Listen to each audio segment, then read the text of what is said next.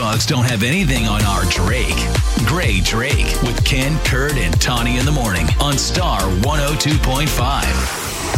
So, Grae, before we get to talking about the newest version of Mean Girls, what's your quick wrap-up take from the Golden Globes? Oh, boy, they could not find anybody to host that show. Ooh, boy. No one's ever happy with the host of any of these shows, really. Honestly, I feel like Ricky Gervais was so unapologetically mean. You can't top that man. I know. I mean, we actually went back and watched his old monologues, and he just, the key to Ricky Gervais's performance is he did not care. Mm-hmm. He truly did not care. And you have to have somebody on that stage that the movie stars who are inflated with an incredible sense of self-importance, the person on stage has to be someone they know and will at least offer some respect to. And so unfortunately for the Golden Globes, they're in a bad position because no one will host their show. So they hire like a comic or a young up-and-coming actor the year before, and the result is a disaster. Like, oh, God, we're still reeling here in Hollywood. Like, people walking down the streets, and it looks like they're on a ship. They're just swaying from side to side. Like, oh. All right, well, speaking of mean, here's a clip now from Mean Girls. But girls, I'm going to be right downstairs if you need to talk to me about anything. I mean, at deep stuff or boy troubles or blackheads or alcohol poisoning. You know I have been through it all.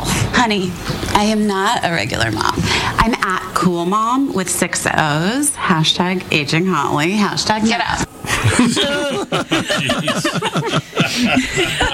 For deep dive fans of the original Mean Girls movie from about 20 years ago, you remember that speech. It was originally given by Amy Poehler, but in this version is given by Busy Phillips and is full of like social media references, because that's actually what didn't exist when the last movie came out, so they had to update the movie. And they did a great job of it, actually. This one, another fact which the movie studio is trying to hide from you, is a straight-up musical.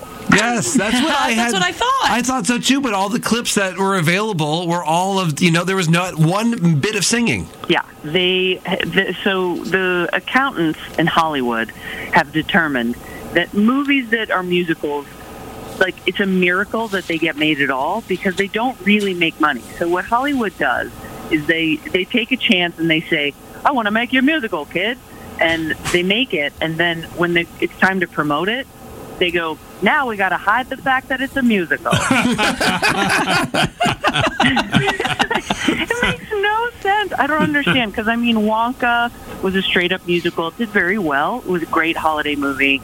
And now Mean Girls is a musical based on the stage show that they've been doing for the past handful of years over on Broadway. It's funny, though, you mentioned Wonka, because I had somebody say to me, if I would have known it was going to be a musical, I wouldn't have gone.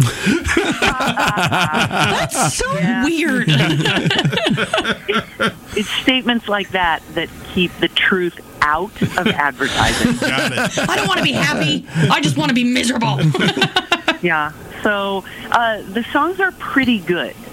So I think that what I ended up feeling like this one was missing was a real dose of personality, because when you take dialogue out to put a song in there, but you don't keep any kind of character development, the movie suffers a little bit.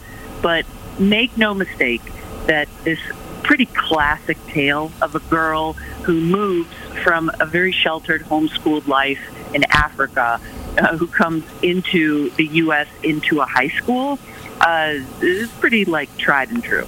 Your kids are going to love this. I think that if you are particularly attached to the old version of Mean Girls, I think that you'll like this. You'll think this is fine. Okay. Because it doesn't really have the personality of the first one. It's not nearly as funny because people are too busy singing. But the musical numbers are good, and it's very colorful. It's very modern.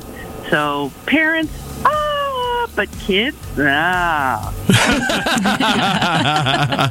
The queen of costumes, Grae Drake. Follow her on socials at Grae Drake and hear her Friday mornings with Ken, Kurt, and Tawny on Star 102.5.